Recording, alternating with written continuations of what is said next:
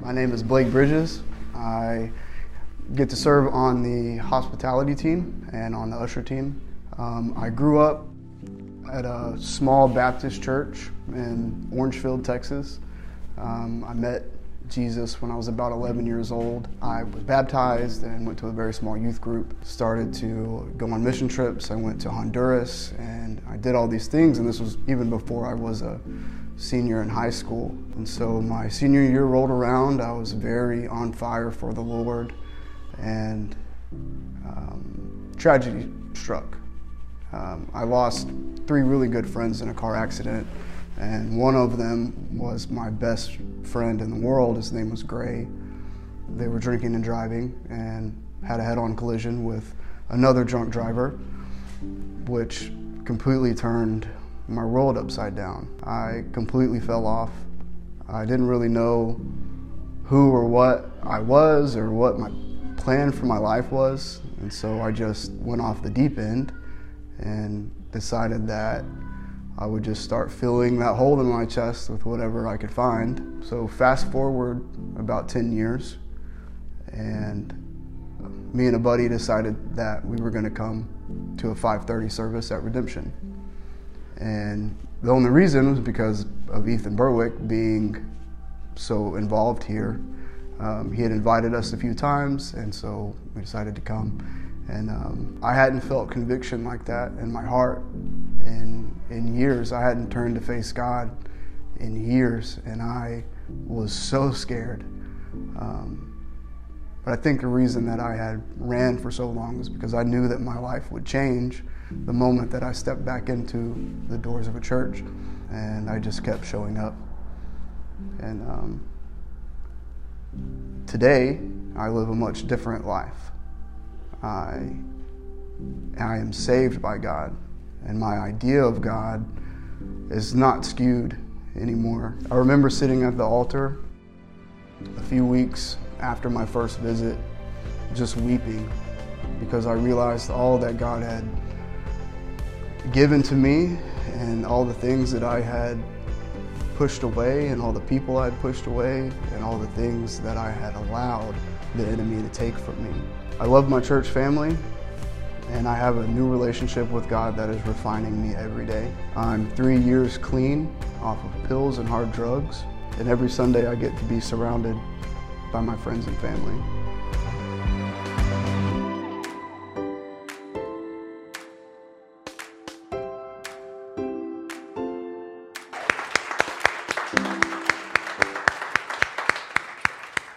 So how many of you know who Rob Kinney is? Anybody know who Rob Kinney is?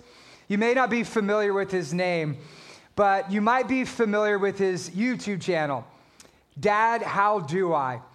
Anybody ever heard of that YouTube channel? It's probably one of the most viral sensations that is happening right now. His YouTube channel grew from just a handful of people to over 2 million subscribers in just a matter of months. And here's his entire shtick. It's nothing but simple how-to videos for people like you and me who grew up but never learned how to adult.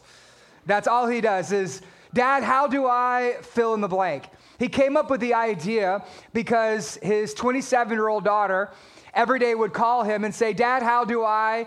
And then he would teach her how to do ordinary, everyday things. And one day he was joking with her and said, you know, if I started a YouTube video teaching people how to do these things, I could be a millionaire. And guess what?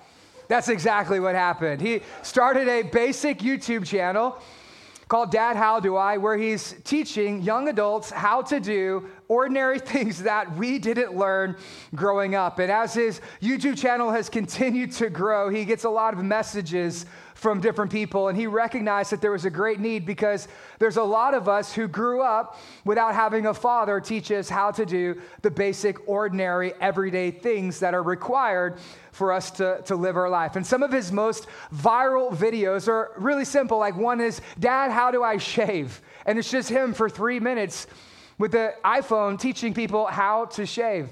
Another video is, Dad, how do I make popcorn?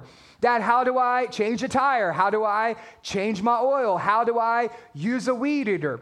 One is, Dad, how do I use a stud finder? And for those of you who are under the age of 30, no, that is not a dating app.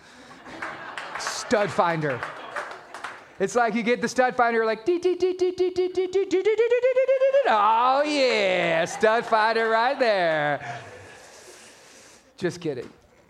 The sermon will get better and I will improve. The Holy Spirit's going to show up any moment now, and we're going to make our way through this, all right? But it's just basic videos teaching people how to do normal things. And here's what I've discovered is that most people, they want to be able to do these things. They just don't know how to do these things. See, for most people, if you're taking notes, write this down. It's going to be a thought that guides our service today. And if you're new to Redemption, we are a note-taking church. And so pull out your note sheet, fill in the blanks. Here's the first thing that I want to let you know is this, is that most people have the want to, they just don't have the how to. All right, most people want to be able to do these things. They just don't know how to do many of these things. And what is true for us practically is also true for us many times spiritually. As a pastor, here's what I've discovered, is that spiritually, most people want to grow in their faith. The problem is most people don't know how to grow in your faith. The reason you're here at Redemption this morning on a Sunday morning, when you could be anywhere else doing anything else. You could be out at Luke's having brunch. You could be staying home and watching the Pro Bowl. You could be doing anything, driving, running errands, buying groceries. You could be doing anything other than here at church today, but yet you made a decision this morning to wake up, to pound the coffee, to wipe the crust out of your eyes, to find the kid's shoe for 30 minutes, looking around, getting your kiddos dressed, getting in a fight with your spouse, driving downtown and walking in with a smile on your face. You could have been doing anything other than coming to church today, but yet you made the decision to come to church today. Why did you make that decision? I believe it's because you want to grow in your faith, but I also know that many of us, we struggle with the how to grow in our faith. So let me give you a few examples. How many of you want to be a theologian and know all the big fancy college words? How many of you want to do that? You want to learn and study your Bible and be able to quote verses, but yet you don't know how to read your Bible. How many of you struggle when it comes to reading the scriptures? How many of you want to be a prayer warrior, interceder, tongue-talking, prayer-walking man of faith, but yet you don't know how to actually pray? How many of you want to be a lean, mean, soul-winning machine? You want to testify, share your testimony. You want to lead not just one person to Jesus this year. You want to lead 5, 10, 100 people to faith in Jesus this year, but you don't know how to share your faith. How many of you, it's not the want to, it's the how to that we struggle with. Most people, it's not the want to. For most people, what they struggle with is the how to. And the Apostle Paul, he's going to address that today. The same way that he has a YouTube channel called Dad, How Do I? This sermon could be titled, Paul, How Do I? Paul, how do I grow in my faith? If you have your Bible, we're continuing our study through the book of Colossians. We're in Colossians chapter 2, starting in verse 6. And the Apostle Paul is going to give us 3 steps to spiritual growth. He's going to give us 3 ways for us to grow in our faith. And the first way that he says it is this. The first thing you must do in order to grow in your faith, number 1, is to receive Jesus. This is where it all starts. If you want to grow in your faith, it starts by you receiving Jesus. This is the beginning point of the Christian faith, and your journey to spiritual growth starts with you receiving Jesus Christ. Look what he says here in verse 6. Therefore, as you have received Christ Jesus, the Lord, so walk in him, rooted and built up in him, established in the faith, just as you were taught, and abounding in thanksgiving. Let's just pause right there and zero in on this word right here. He says, therefore, as you have received. That's the good news of Jesus. The good news is that you don't earn it, that you don't work for it, that it doesn't matter who you are, where you're at, what you've done, how far you run, who your mama is, or where you come from. It's a free gift that is given by Jesus, and it is received by us. The first step is simply for you to receive Jesus as what? As Christ, Jesus the Lord. That word Christ is not Jesus' last name. It's a title. It means that he is our Messiah. He is the anointed king over all of the universe and our life. Jesus is an Old Testament derivative of the name Yeshua, which is Joshua, which means the deliverer who saves. That Jesus delivers us from our sin and he saves us into new life. And then he is our Lord. He is our master. He is our boss. He is our leader. And so he is our king. Have you received Jesus as your king? Have you received Jesus as your savior? Have you received Jesus as the one that we trust, believe, and we follow? This is the first step in your spiritual growth, is to receive Jesus Christ as your Lord, Savior, and your King. The theme of this entire series that we've been studying in Colossians is everyday saints. It's what Paul's been building up until this point. That's why the first word in Colossians 2:6 is therefore. And anytime you see that word therefore, you always have to ask, what is the therefore? And so he's been building to this whole crescendo of teaching us who we are because of who Jesus is. Now, here's your new identity in Christ. Once you've received Jesus, what's your identity? You're a saint. You are no longer defined by your sin. You are defined by what Jesus says about you. That word saint, it means holy, set apart, blameless, righteous, beloved. We are brothers and sisters in Christ. That's your new identity. Your identity is that of a saint. Now, how many of you grew up in maybe a high church, maybe a Catholic, maybe a more liturgical church tradition, maybe Presbyterian, Methodist, or Lutheran, some of those different traditions? If you grew up in that tradition, then you probably heard a lot about saints. And you almost get this impression like the saints are superheroes, like they're unattainable. That's a status of Christianity that I will never be able to reach. It's almost like, the black metal card that you get from Amex. You're like, I can't ever reach that credit limit when it comes to my budget, amen? It's almost like the saints, like it's impossible for me to be a saint. And for most of us, it is. Because here's the tradition of becoming a saint in these religious backgrounds. There's several dozen steps, but I'll try to synthesize it in a way that we can understand. The first step, how many of you want to be a saint? You want to be a saint? Here's how you become a saint. The first step is you got to be Catholic. My hand's down. Okay, I will never be a saint because I'm not Catholic. So I'm out. The second step is you got to die. Okay, again, we're not saints because you're all here in this room safe and sound, all right? So first step is to be Catholic. Second step is to be dead. And then the third step to sainthood is after you die, there must be a local devotion that rises up in your honor. Following that, people will begin to pray to you or revere you, and you have to, on the other side of the grave, post-mortem, perform a miracle. If you perform a miracle from the grave, then you would think that's enough. That sounds pretty incredible, right? No, it's not enough.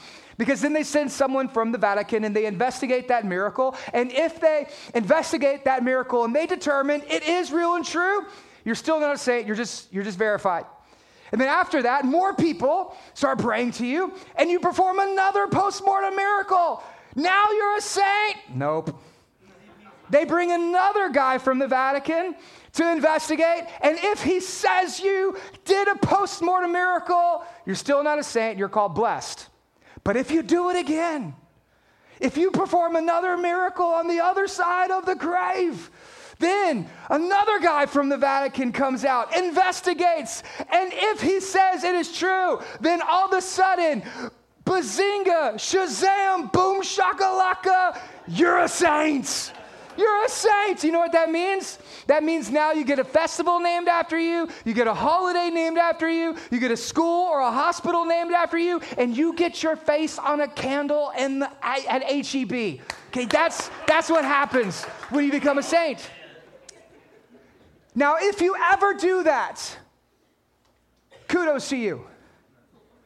But for the rest of us, seems a little impossible, doesn't it? And so many of us, we grew up thinking, I will never be a saint. But that's not what the Bible says. How do you become a saint? Paul says there's one way that you become a saint. You receive Jesus. If you receive Jesus, good news is you're a saint.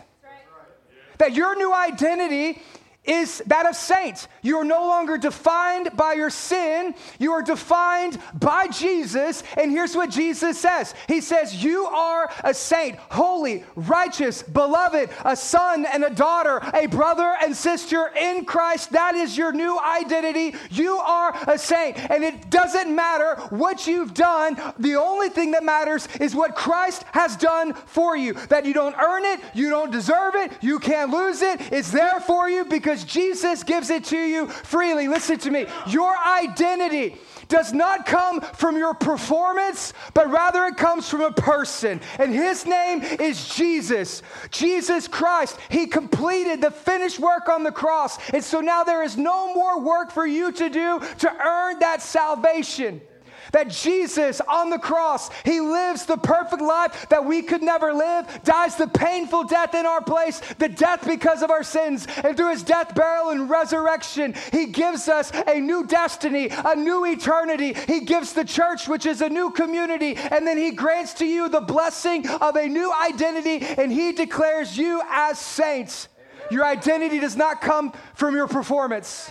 Your identity, it stems from a person. And here's how you live out that new identity. Number one, you receive Jesus as your Christ, your Lord, and your Savior. The first step in spiritual growth is receiving Jesus. Have you received Jesus? Have you trusted in Jesus? Have you given your life and your sin over to Jesus and received the new identity that Jesus speaks over you? Number one, you receive Jesus. So what happens after you receive Jesus? So today, you're going to make that decision to follow him. You're going to text a number. You're going to get a phone call from one of our team members. You're going to join Next Steps. You're going to get a Bible. We're going to reach out to you. We're going to plug you into a new believer small group. You've received Jesus. Does that mean that there's nothing else that you have to do for the rest of your life? You bowed your head. You prayed the prayer. Now I guess everything's good. I can go back to doing whatever I want, whenever I want, with whomever I want. No, because the second step is that you remain in Jesus. What we say here is life change through Jesus doesn't stop the moment you meet him. It's that it continues until on the other side of heaven when you see him face to face. That's life change through Jesus. So number one, we receive Jesus. Number two is we remain in Jesus. Look what he says as we continue reading. Therefore, as you have received Christ Jesus the Lord, so what are we going to do? We're going to walk in him. That is a daily decision to continue to walk in him, to be rooted, to be built up in him, to be established in the faith, just as you were taught, abounding in thanksgiving. See to it that no one takes you captive by philosophy, empty deceit, according to human tradition, according to the elemental spirits of the world, and not according to Christ. So Paul, he's transitioning here. He's saying, number one, receive Jesus, but make sure that you remain in Jesus. See to it that no one takes you captive by philosophy, by empty deceits, by human tradition or elemental spirits of the world that are not according to Christ. For in him the whole fullness and deity and body dwells, and you have been filled with him who is the head of all rule and authority. Now, there's something that I want to say right here. We're in week 5 of our study through the book of Colossians. And if you're new to redemption, our favorite way to study the Bible is to go straight through books of the Bible. And so here at Redemption, I believe that Colossians is the 11th book that we have taught here as a church. On first Wednesdays, we're walking through the book of Psalms. So that's 11 books in 5 years that we've taught here at church. It's my favorite thing. Open up the Bible and just say what the Bible says. And as we're growing as a church, what I want to do is I want to be able to present the word to you, but unfortunately, we don't have time to go line by line, super slow, and unpack the meaning of every single word that is in a text. Now, for those who've been around for a while, you know I really want to, right? I mean, we spent 3 years in the book of Mark, right? We were in Mark chapter 13, the Olivet Discourse, where Jesus is talking about his second coming, and we were going so slow, I thought Jesus was going to come back before I finished the book. It was a long time. But you know what we did during that season? Here's what we did. We did what Paul said, that we would be rooted, that we'd be built up, and our church was established in the faith about who Jesus is because of that. But we don't have time to take 3 years teaching through the book of Colossians. And so we're going really fast. And so there's a lot of things that I would really, really love to say, but I just don't have the time to because there's a timer in the back and my time is limited. But at the same time, this is also why we have small groups. Yes.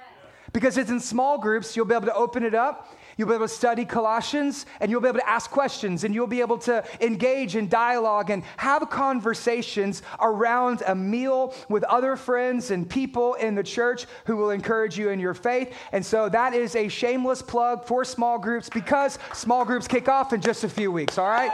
So get in a small group. But there is something that I do want to spend a good portion of our time discussing today, and it's this verse right here. Not only to receive him, but to remain in him. It's this verse right here. Verse 8, see to it that no one takes you captive. That is military language. It's a prisoner of war. It's a captive. It's somebody who's being held hostage, taken away. See to it that no one holds you captive by philosophy, empty deceit, human tradition, and elemental spirits. What he's saying is that it is possible for some person to receive Jesus and then along the way, fall away and no longer remain in Jesus. So he's saying you need to guard your heart. You need to protect yourself. You need to be vigilant and on guard to make sure that you are remaining in Jesus. What Paul is addressing here in the church at Colossae is what theologians call the Colossian controversy. Some of you wonder, well, Byron, what is the Colossian controversy? Well, many authors and theologians and scholars have written over what they believe, but they all disagree with each other. And the reality is Paul never addresses what this controversy is in his book. Now, other books, he does address the controversy that is happening. So in the book of Galatians, he addresses legalism. In the book of 1st and 2nd Corinthians, he addresses liberalism, where people are taking advantage of the liberties they received in Jesus, and they're acting in ways that are not according to scriptures and to conscience. In 1st and 2nd Thessalonians, he calls out false teachers, false doctrine. He calls out wolves who are in sheep clothing, who are leading other Christians astray. But when it comes to the book of Colossians, he warns about this controversy, but he never tells us what that controversy is. And many of us, what we want to know is we just want to jump to whatever it is. Just, Paul, tell us what the controversy is. So that way we can address it, fix it, and we can move on to the next thing. But Paul doesn't tell us what that is. And here's why I think he doesn't tell us. It's because he's not teaching us just what to believe. He wants to teach us how to believe. You know, there's a difference, right? Colleges used to teach you how to believe. But that's not the case anymore. Schools now, they don't just teach you what to believe or what to think. They're not teaching you how to think. Rather, they're teaching you what to think.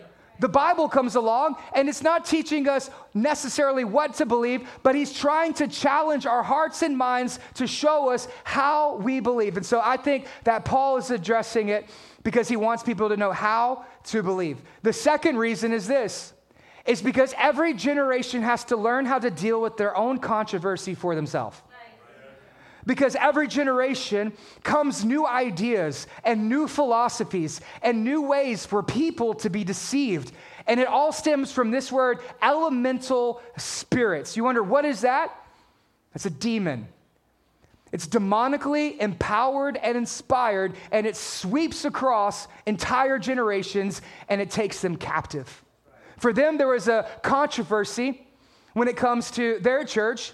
But in the church, there's always controversy. Have you ever just wondered how all of a sudden, out of nowhere, this idea just takes over and sweeps across the entire nation? And all of a sudden, everybody's posting hashtags and everything's going viral. And every time you sit down with your family, you can never agree on anything. And then all of a sudden, you begin to judge others. 2020 was this, right? This is all what 2020 was, is that we had mask versus no mask. We had Republicans versus Democrats, and the whole conversation exploded through social media. And then we began to judge and begin to harm, and we began to separate, and there was no more unity within the church. Why is that? Well, because people were being held captive by philosophies, by empty deceits. People were being held captive by elemental principles and spirits because it was not according to Christ. Listen, anything that takes your eyes off of Jesus is not of God. And Satan doesn't care if you're a Republican or a Democrat, you wear a mask or you don't wear a mask, you took the jab or you didn't. As long as he can get your eyes off of Jesus, he's got you right where he wants you, because you will remain and you will no longer remain in Christ. And so he's telling us, hey, I don't just want you to know what to think, but I do want to teach you how to think, so that way you're able to remain in the faith. Every generation must be able to discover the controversy and defend the faith for themselves.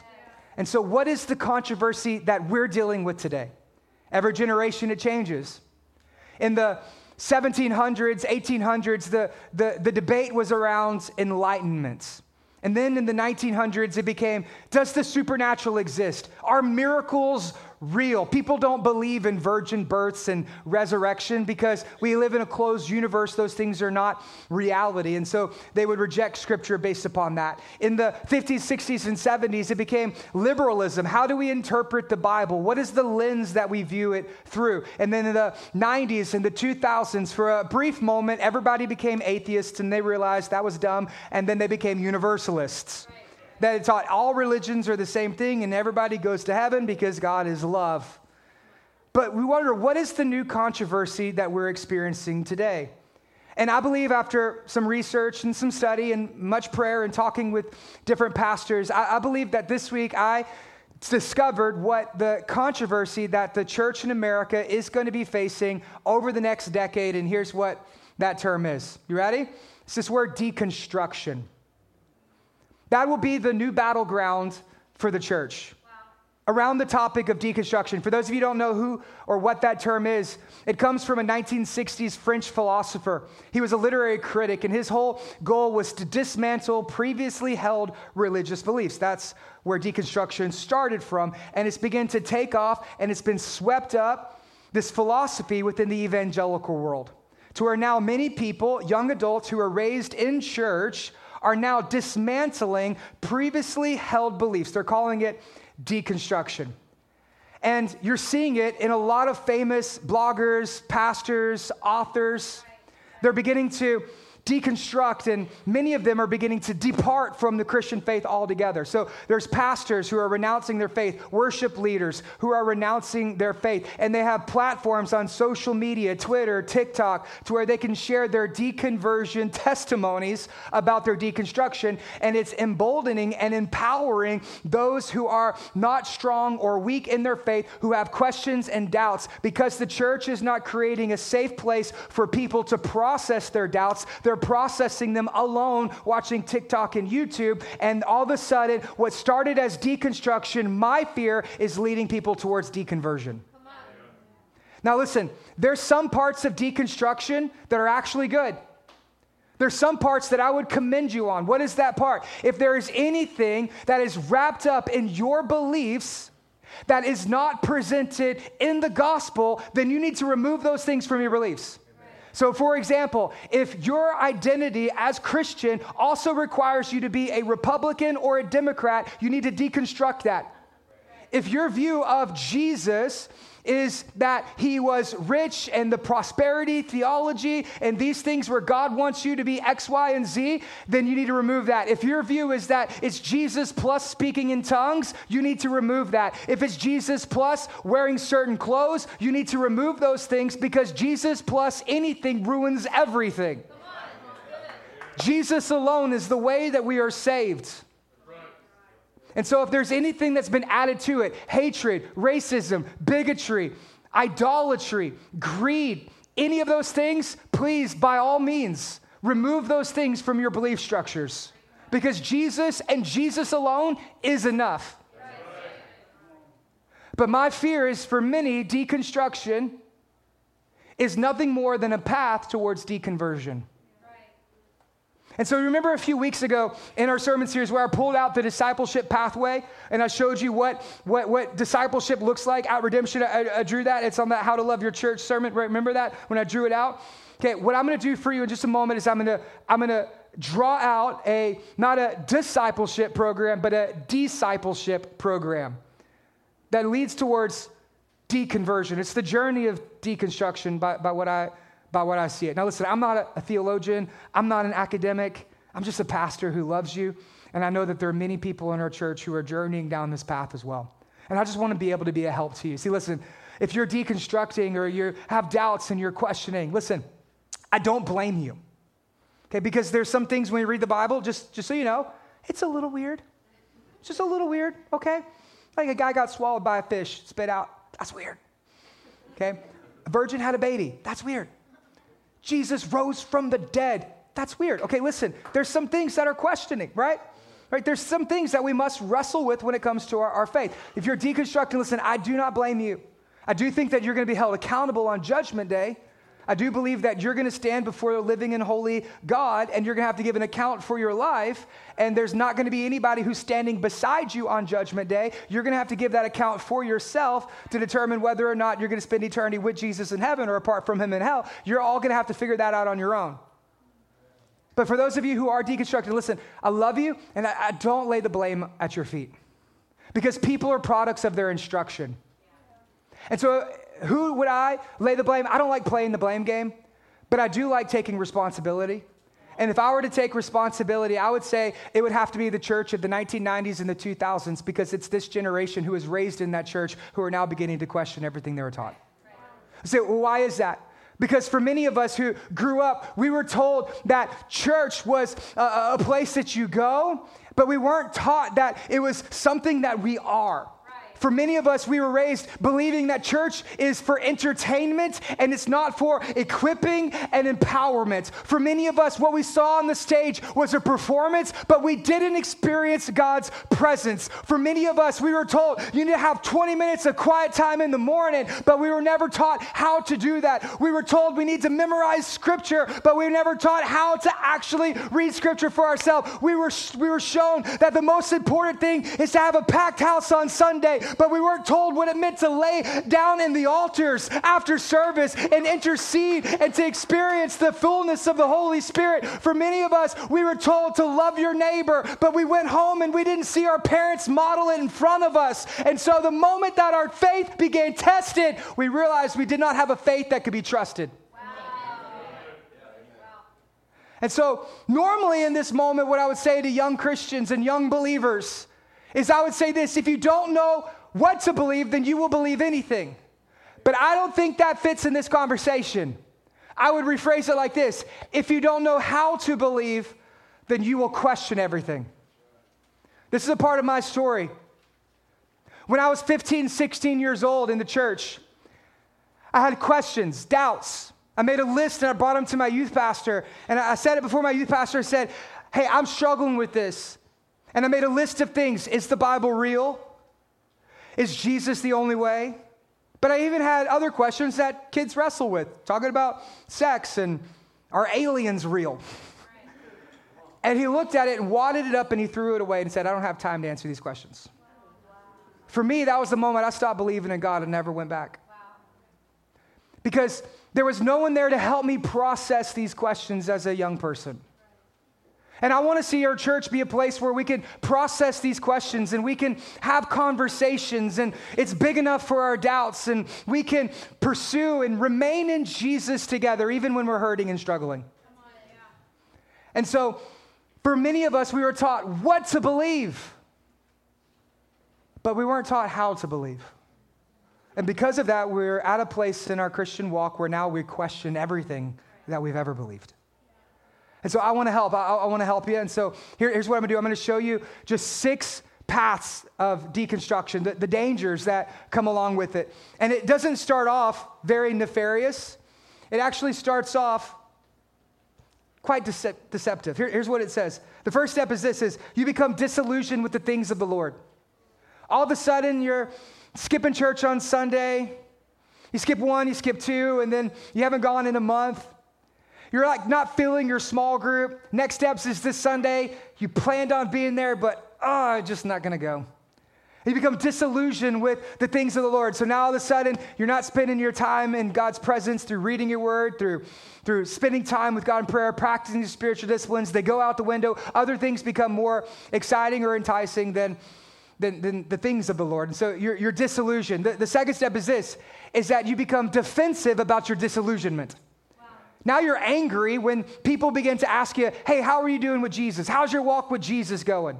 And then you become a little bit bitter because people want to talk to you about Jesus, but you know you're not right with him. And so now you become defensive about it.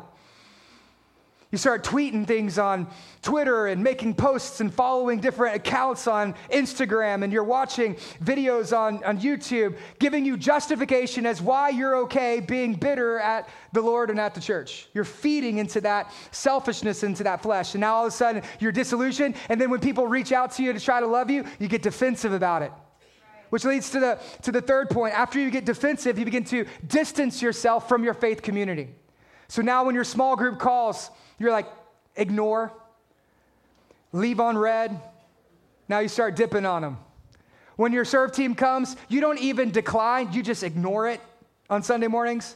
And then you begin to distance yourself. So when your friends are worried about you, they're calling you saying, hey, I haven't seen you. Hey, how are you doing? You're not answering the phone. You're ignoring them. Or maybe when you get the church card that we send out, if you miss 2 or 3 weeks, and you get upset, you read that card, and you're like, hey, we miss you. You're like, whatever. And you throw the card in the trash because you don't want to hear it, you don't want to listen to it. You begin to distance yourself. If I were to say where we're at in our cultural moment, this is where we're at on the path of deconstruction. Right. Is that people have become disillusioned, they become disinterested, and now they're defensive about their disinterest about the things of the Lord. This should be an early warning sign. This is like in your car when the check engine light goes off. If you see this in your heart, it's time for you to pull over, bring it into a mechanic, pop the hood, and get down in that engine and see what's going on in your heart. So that way you can get your heart right, and then you can get back on the Jesus road, and you can keep moving forward and making difference. But if you don't pull over, if you don't stop, what's going to happen? You're going to blow the engine. This is where I would say we're at when it comes to the conversation of deconstruction. And when we jump from point 3 to point 4, that's where deconstruction is no longer healthy, but it becomes negative. And that's where deconstruction begins to lead to deconversion. Because you're distant and isolated, like a lion who gets its prey where it wants it. You ever watch the Discovery Channel? Whenever the lion gets the gazelle away from the pack, what happens? It pounces and it kills its prey. Well, the Bible tells us that Satan is like a roaring lion going around to see whom he can devour. And the moment that you go from 3 to 4 is the moment that Satan begins to devour you. Because what's the fourth point? You begin to doubt the truth of the scripture. The moment that the Bible becomes suspect, anything becomes possible in your life. Did God really say, you believe the first lie the serpent told Eve? What is that? Did God really say? Now you're doubting the truth and the authority of Scripture. You no longer have an authority over you, but now you believe you're an authority over the Scriptures. And you start interpreting the Scriptures by your experiences, rather than interpreting your experiences by the Scriptures. The whole generation is like, well, I just don't think God. Really? You went to junior college, and you want to tell God what to think? Like, I just come to the conclusion is that if I disagree with the Bible, I'm the one who's wrong. And so instead of trying to get God to change his words, I think God is trying to change my mind. When you disagree with the scriptures and you doubt the truth of the scriptures and the authority of God's word, everything else goes out the window and anything you want to do becomes possible. Because the next step is this: you begin to depart from Orthodox Christianity. Now, Jesus isn't the only way. There's other religions out there. They all basically teach the same thing. Maybe take a little Jesus, take a little Buddha, take a little Islam, maybe a little paganism. Let's put a crystal around my neck and let's pray to the chakras and all these different things. And you begin to incorporate other religions within your faith. You begin to question and to doubt. Like, maybe we should redefine marriage. The last 2,000 years, we should try to change things a little bit. Listen, I know the creator of marriage and he's okay with the design. Okay, and so many people are trying to reinterpret not only the scriptures, but they're trying to redefine how we apply it to our lives. And then they begin to depart from Orthodox Christianity, which leads to point number 6, eventually to depart from the faith altogether. Do you see how subtle this is? Yes. What started as me going on a journey to try to figure out what I truly believe ends up at a final destination of me not believing at all. Right. It goes from deconstruction to deconversion. And I know a lot of you maybe find yourself in this place right now. Some of you, you're hearing this and you're like, yeah, that's my journey. Which point are you on? Are you point number 1, 2, 3? Point number 6? I want to say I'm so glad you're here today. Yeah. Thank you so much for coming to church today. Yeah. Hopefully I'm able to help you. And for those of you who are not really tracking with what I'm saying, and you say, this doesn't apply to me. It applies to your kids. Right. It applies to your grandkids. And it applies to the dozens, if not hundreds of people who call Redemption home, who are struggling and doubting when it comes to the Christian faith. Because you know what? If you're deconstructing, listen, here's what I want you to know. You want to grow. Because you wouldn't be here right now if you didn't. You want to grow.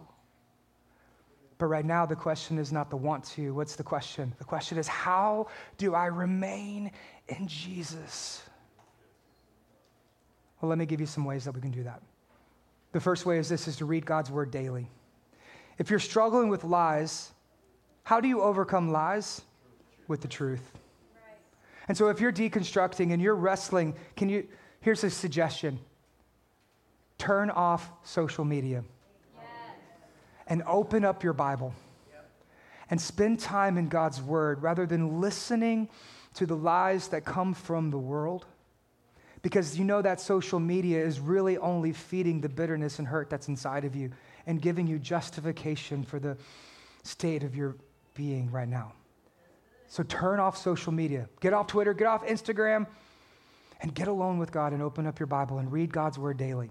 The second thing is to pray constantly. When you're doubting, you know who you need to spend time with? Talking to God about those doubts. Did you know God's big enough for your pain? Did you know that God's big enough for your doubts? God's big enough for your struggles and troubles. God's big enough for your confusion. God is big enough for you to even tell him you're mad at him. Yeah. It's true. There's entire books of the Bible, Psalms, Ecclesiastes, Lamentations, Job. What is it? Nothing but great men of the faith who are wrestling with God, and they do not turn from him, but they run to him and they spend time with God in his presence. Pray constantly. Number 3, attend church regularly. The dangerous thing about missing church is the more you miss it, the less you miss it. Yeah. You notice that?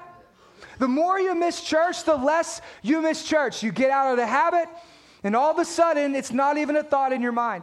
And I know right now some of you are thinking, yeah, but the reason I'm deconstructing is because of an experience that I had in the church. Listen, I get it. I understand it because I have experienced church hurt, and I will let you know that as a pastor over the last 10 years, I have actually wounded and hurt others myself. Right.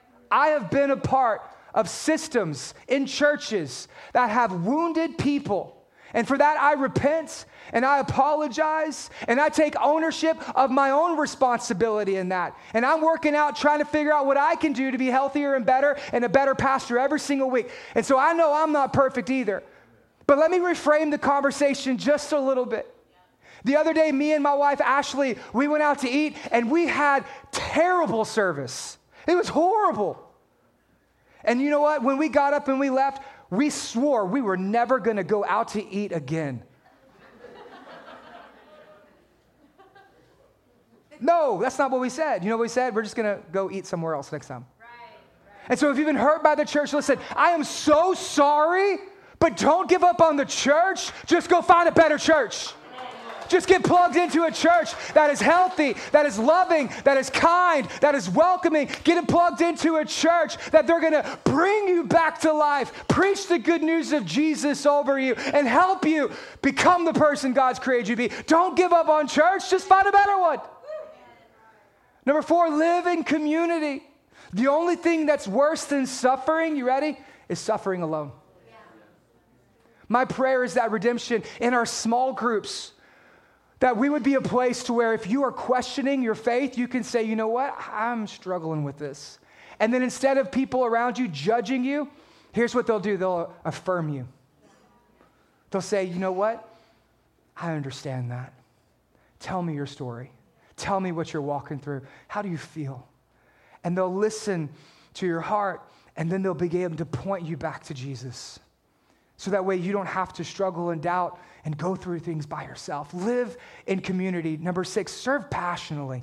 So many people want to be a part of something that's bigger than themselves. They want to give themselves to a cause. And I may be crazy, and maybe I'm one of the few left in America that actually believes the greatest cause is Christ. I am so passionate behind the local church. Why? Because there is no plan B. The church is the hope of the world. Jesus gave us the church. And if all you do is get bitter at the church, then how are we ever going to get better as a church? And so live in community and give yourself something that is greater than yourself. Serve passionately. Number 6, repent immediately. What does repentance mean? Greek word, metanoia, means to change your direction. Where are you at on the deconstruction, discipleship pathway? Wherever you're at, stop, repent, and change your direction. Say, I'm not going to turn my back on Jesus. Instead, I'm going to trust in him. I'm going to believe in him. I'm going to go to him. I'm going to run to him. I'm going to hold on to him. I'm going to behold him. And though this might be hard, I am going to trust and believe and give myself to him. Jesus, I have received you. Now I choose to remain in you. But you know, deconstruction is not anything new. I love the quote that says, there are no new lies. There are only old lies with better marketing. Church has been dealing with deconstruction for thousands of years. My Nana just called it backsliding. But in the 1700s, there was a man who was dealing with his own deconstruction. And out of it, he wrote one of the most beautiful songs that we still sing as a church. It's called Come Thou Fount. Do you know the song, Come Thou Fount? I would sing it to you, but I want you to come back next week. But in it, there's this line that says this: prone to wander, Lord, I feel it. Maybe you're here and that's you. Your heart is prone to wander. God, I feel it. I'm prone to leave the God I love. What do you do with that when you're feeling that emotion? Prone to wonder, Lord, I feel it. Prone to leave the God I love. What does he say to do? Here's my heart, Lord. Take and seal it. Seal it for thine courts above. What is that? That is a man saying, I have received Jesus. And though I am hurting and doubting and questioning, I am making this decision to remain in Jesus. Where are you at on your journey with Christ? Where are you at in this pathway? My hope is this, is at a Redemption Church, wherever you're at on your journey, whether through discipleship or discipleship, we would be able to point you to Jesus. So that way you can be rooted, you can be built up, you can be established and firm in your faith. And to where after you come through that journey on the other side, you can do what Paul says in verse 6, you can abound in thanksgiving and rejoice in Jesus as well. Which leads to point number 3 as we close. What do you do as you remember Jesus? You've received Jesus. You're choosing to remain in Jesus. And lastly, number 3, you remember Jesus. Here's how he closes. In him also you were circumcised with the circumcision made without hands, by putting off the body of the flesh by the circumcision of Christ, having been buried with him in baptism, which you're also raised with him through faith in a powerful working of God who raised him from the dead. And you who were dead in your trespasses and the uncircumcision of flesh, God made alive together with him, having forgiven us all of our trespasses by canceling the record of debt that stood against us with its legal demands. He set aside, nailing it to the cross. He disarmed rulers and authorities, and he put them to open shame by triumphing over them in him. How do we grow in our faith? Step 1 is we receive Jesus. Step 2 is we remain in Jesus. And step 3 is we remember Jesus. One of my favorite quotes comes from Martin Luther. And when asked, why do you preach the gospel so much? Why do you always talk about the cross and the death, burial, and resurrection? Why do you preach the message of sin and forgiveness of sin so often? Isn't there other things that we could talk about? Luther said no, and here's how he responded. He said, we need to be reminded of the gospel daily because we forget so easily. What is one of the reasons people don't grow in their faith? I think one of the reasons is because they get too busy. They don't stop, they don't slow down, and they don't reflect on what Jesus has done or how far they've already come. Look at the language that Paul's using in this section. Everything he says is past tense. You have been raised in Christ. Look at the language. Everything he says is past tense. Do you know why? Because he's reminding you of who you are in Christ. One of the reasons people don't grow is because they forget. They forget who they are. And they forget what Christ has already done for them. The reason why we preach Jesus every single week here at Redemption, you know why? Because you had a busy, crazy, hectic week, and you need to be reminded of what Jesus has done for you.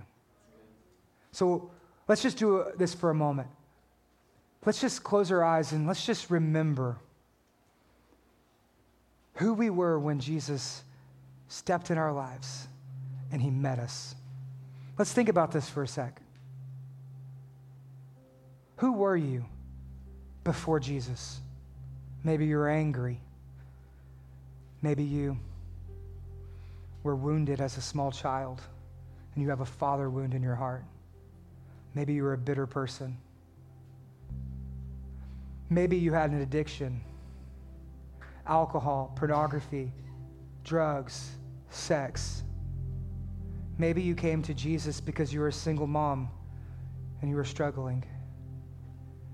Maybe you came to Jesus because you suffered from the worst sin of all, pride, thinking you didn't have anything wrong with you. Where were you? Who were you? I want you to remember back to the moment in the day that you met Jesus. Here's my day. 16 years ago, I got invited to church by a cute girl. She had no business dating or talking to me. And I said I would go with her, only to get her to leave me alone. And I thought it was just a phase. She'll go to church one time and we'll never go back again, and she'll think I'm a good person because I went to church one time. Ladies, that's the guy's trick, just so you know. So if they say, oh yeah, babe, I'll go to church with you, that's a trick. But at that moment, God captured my heart. Pastor said with every head bowed and every eye closed. I didn't like the sermon. I didn't like the music. I didn't like the coffee. But when he said, at the count of 3, raise your hand. Boom, my hand went up. What happened? The Holy Spirit moved in my heart.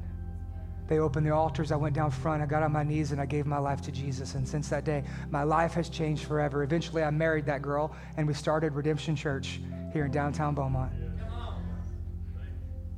Who were you when you met Jesus? This is what Jesus did. He says, circumcised. What is that?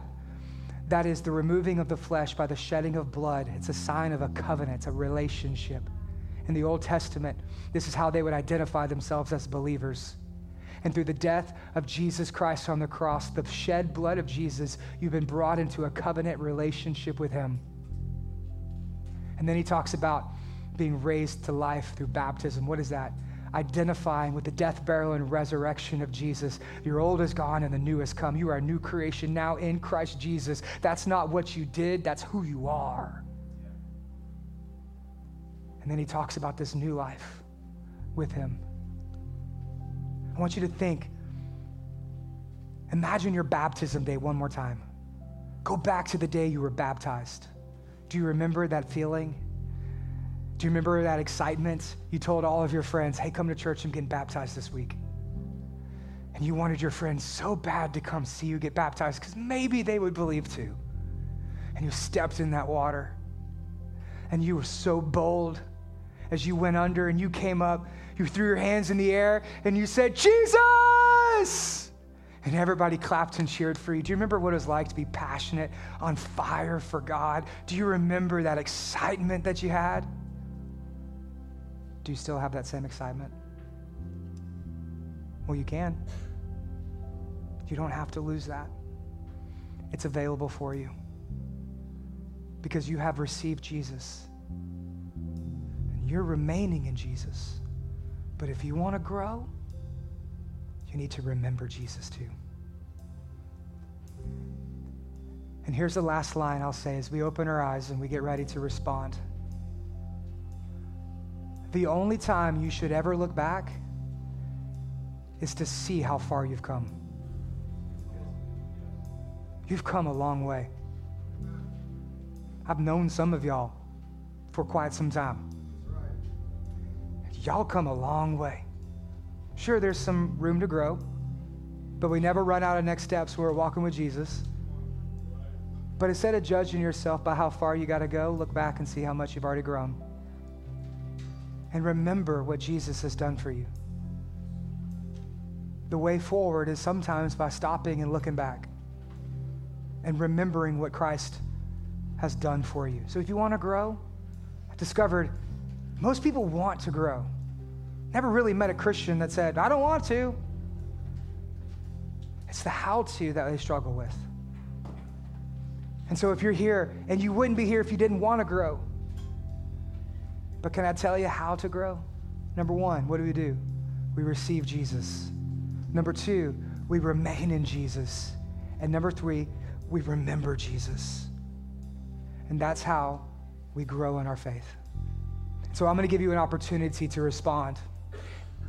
I'm going to give all three at the same time because as a church, we're working on pastoral care. And so you're going to get a text from someone in the church this week to be able to reach out and to help you wherever you're at in your faith journey. If you're making a decision today to receive Jesus, you're going to get a text. If you're going to remain in Jesus, you're going to get a text. And if you're here and you need to remember Jesus, you're going to get a text. So I'm going to throw the number up on the screen right now. And with every head bowed and every eye closed, when I count to 3, no matter who you are and where you're at on your faith journey, you're going to raise your hand, okay? And then you're going to text this number. And so if you're here today and you want to receive Jesus as your Lord and Savior, you say, today is the day. The old is gone, the new has come. I am giving my life to Jesus. In a moment, you're going to raise your hand. If you're here today and you want to remain in Jesus, you're doubting and struggling in your faith. Maybe you're far away from God, but you know better and you were raised in the church, and today's the day you recommit yourself and decide, I'm going to remain in Jesus. When I count to 3, you're going to raise your hand. And maybe you're here and you've just forgotten. You need to remember Jesus. You've gotten so busy and so distracted. You've lost your passion. You've lost your drive. You've lost your motivation, and you want that back in your life. When I count to 3, every hand up will go up in the air at the same time. 1, receive Jesus. 2, remain in Jesus. 3, I want to remember Jesus today. Thank you. Hands up all over the place. Thank you, thank you, thank you, thank you, thank you, thank you. Let's give it up. Let's give it up as a church. Come on, praise God, praise Jesus today. Amen.